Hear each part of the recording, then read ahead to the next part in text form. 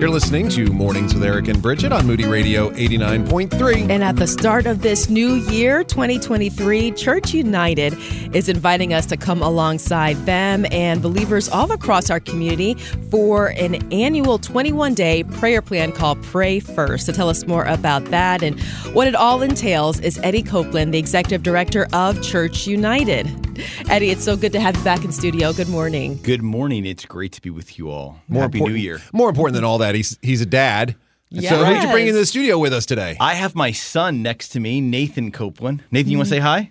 No, he's a little shy, but he's doing great. Yeah. Well, I mean, Church United, obviously, for those who don't know, a big umbrella organization. Tell us about it. Yeah, so it's a gospel city movement. It's a network of churches here in South Florida, Dade, Broward, Palm Beach, and just launched Naples last year in Southwest Florida, who are asking the question, what could we do together that we cannot do alone? And really believing that in this kind of next new season of the church, that the unity of the church, the way that we relate with one another, the way that we connect and collaborate together is maybe one of the greatest apologetics that we could offer to our lost friends, neighbors, coworkers, and cities. And I'm just privileged to have a small part in that story, but really to witness God really doing a new thing in the church in South Florida. It's not about our brands. So as you ask that question, what are the answers you've been getting, I guess? I think that the clearest thing is, yes, there's a lot of activities that we can do together. Like we can go love our friends, love our neighbors, serve together.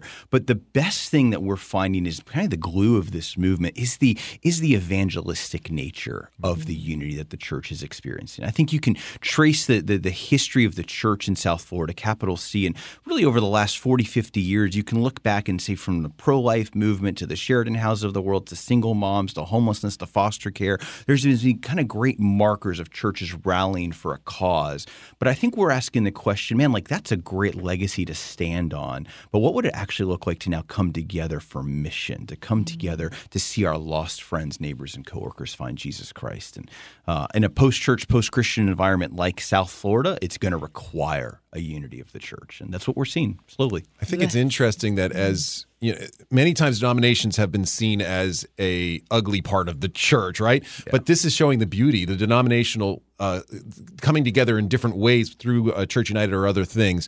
It shows the beauty of the body, doesn't it? I think we all know that. I mean, this sounds kind of tongue-in-cheek, but we have so much more in common than we do that divides us or separates us. And I think what we're seeing in the unity space, in the Church United space, is when the commonality, when the unifying factor is Jesus, when it's Christ, like we can bring all of our different denominational expressions, tribes, and traditions to the table and celebrate those. Like the unity of the church is not about all doing the same thing the same way, but bringing the different expressions of the church together to honor and glorify Jesus and to point people to Jesus. And there's so many ways you do that throughout the year. And one of the ways is at the start of every year, you have this Pray First initiative. And today actually kicks it off. Starts today. Yeah. And I think it's exciting. I think we're in our third year doing this project called Pray First. And this was really an idea that stemmed from apart from prayer, apart from actually seeking after the Lord, like we can do nothing.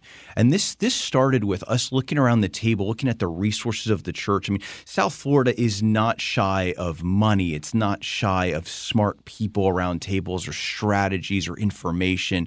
But we all sensed as leaders, like the Lord kind of impressed on our heart, like what you don't have is me. Like seek after me. Like stop looking at strategy and resources and the next kind of piece of content. And what would it look like to come after and seek me together as the body of Christ? And that was really the genesis of Pray First. And I'm super excited that this year our three kind of themes each week. So it starts today, and it's abide, ask, and follow. Right? What does it look like to abide in the love and mercy of Christ? And what does it look like to ask God for great things, to expect great things from his bride this year, and then to follow after him? So that plan's available on YouVersion. So if you're curious, how do I jump into this? You just get the Bible app on YouVersion, and you just search Pray First. It's the first thing that pops up on YouVersion, and it will kick off that 21 days of prayer. But one of the things that I'm super excited about is the diversity of Pray First this year.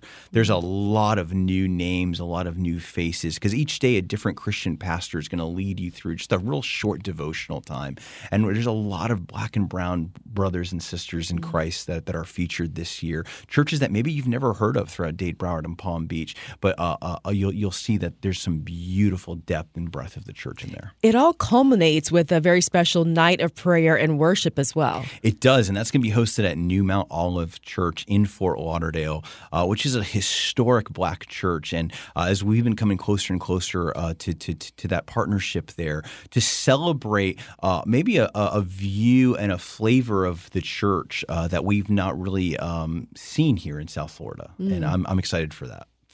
So this starts today, goes through 21 days. So that the final event is on the 8th of February. You can find out all the information about this at our website, ericandbridget.org. We have links there. But, coming out of last year and into this, you had quite a bit happening in the past few months, haven't you? We sure did. Yeah, we had our largest event of the year just in the end of November last month with Dr. Tony Evans, and that was just such a special time. As great as the kind of main event was for that, he did a pastor's dinner directly before that, and the words that he shared with the pastors of South Florida, I don't think I'll ever forget. Thankfully we have it recorded, but I asked him the question, why have you given your life really to the unity of the church? And he looked back at me and he said, I wish that I would have started 30 years ago with this in mind, that I've come to realize that the only hope that the church has to really see the narrative of our communities change spiritually, culturally, socially, really does require a radical humility and a radical unity of God's people. And the way that he just unpacked that with our local pastors was so moving. But yeah, it was a busy year. We launched Southwest Florida. We've seen greater diversity and new partnerships here in South Florida, and I'm super excited for what the Lord has ahead. There was the hurricane response. That was a big effort as well. That was it's interesting that South Florida has a story of God turning brokenness into beauty. Like if you look at just the history of the church in South Florida, and I think that the hurricane was no exception to that. But when our brothers and sisters over in Southwest Florida got hit by Ian, the church rallied. And when I say the church, I don't just mean churches as institutions. I mean God's people stepped up together through generous donors in our churches, and churches themselves raised over $765,000 to care for local pastors and ministry leaders. Because that was really kind of our heart to say there was a lot of money being poured into the hurricane, a lot of outside agencies, and we're not a disaster response agency. But our heart has always been to how do we care for pastors and ministry leaders long after that story is not in the news anymore. And that money is going to be spent over the next 3 years really kind of breathing life, health, and wholeness, doing soul care, counseling, paying for deductibles for people that didn't have that, and really saying the narrative of the church in Southwest Florida was, man, like God's people stepped up to care for us. So. Wow. I think the beauty of all this is it's not that ministries are hands off, but they're deferring to others where their strengths are at. That's right. And they're allowing others to minister where their strengths are at. And then their turn will come, or it'll all work together. And we have these seasons where we can pray together, but then there's also seasons where we can work together in ways that just it's a deferring to one another, isn't it? Yeah, and that's where I'm really excited about. Is I think CU is 7 years old.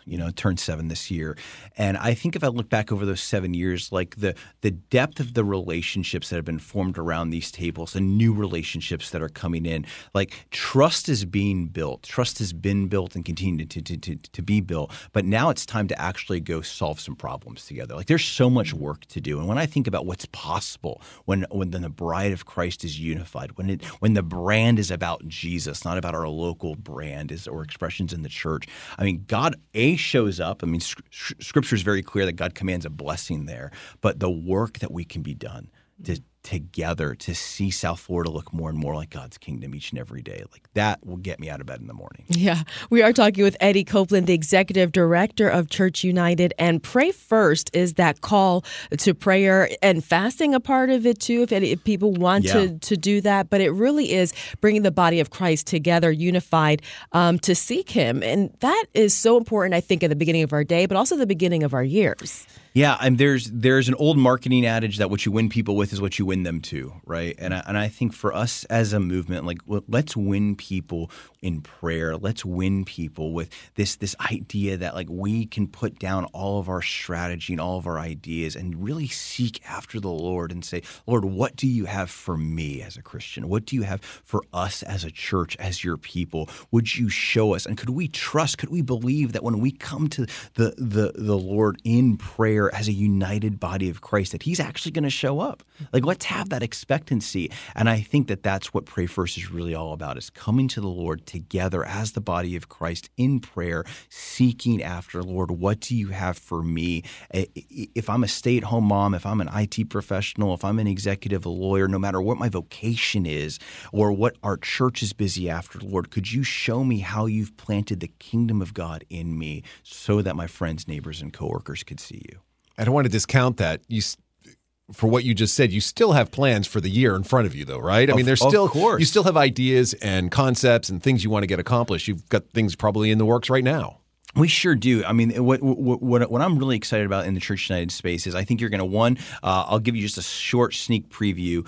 Every year we do something called Love South Florida, where we come together to pray, give, and serve. And I think you're going to see a Love South Florida expression this year on steroids. So there's a lot of excitement coming in that space.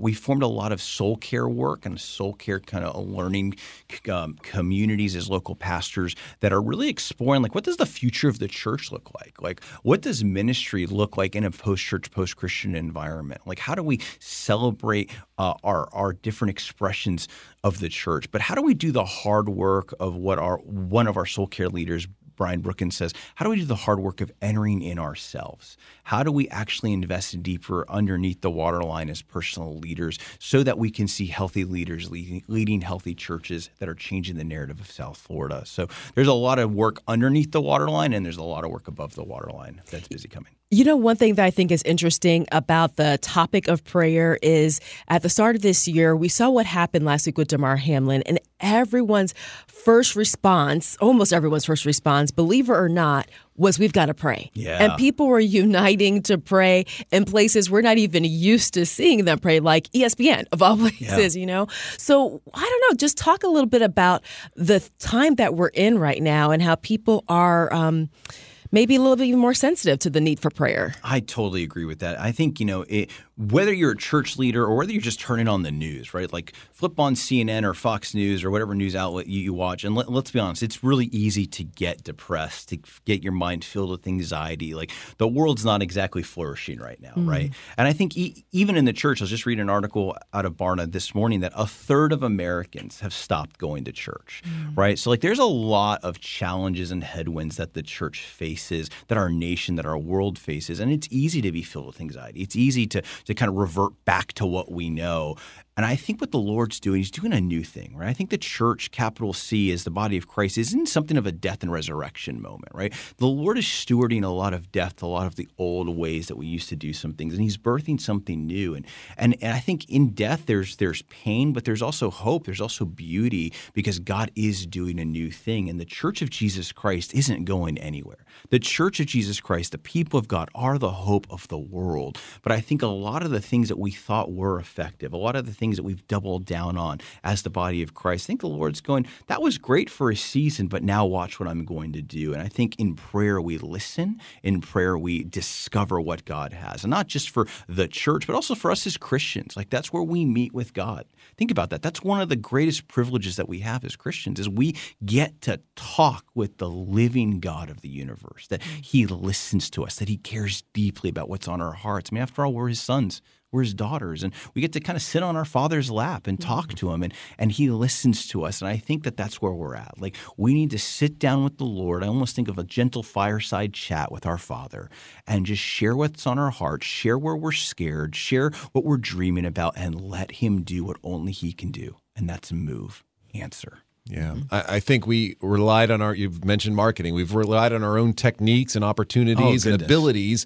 And I think he's brought us to a season where we say, no, we need to rely on him and what he has for us. I mean, think of it this way, right? Pew, Barna, Lifeway, all these research kind of agencies are all within the margin of error of this. South Florida is only 3% evangelical Christian. Only 3% of our friends, neighbors, and coworkers would identify as an evangelical Christian. And I think we have to ask the question as a local church, what we've been doing has produced the results that we see, right? Could we pause? Could we ask God, what do you have for us in order to see those numbers increase, in order to see God do something new?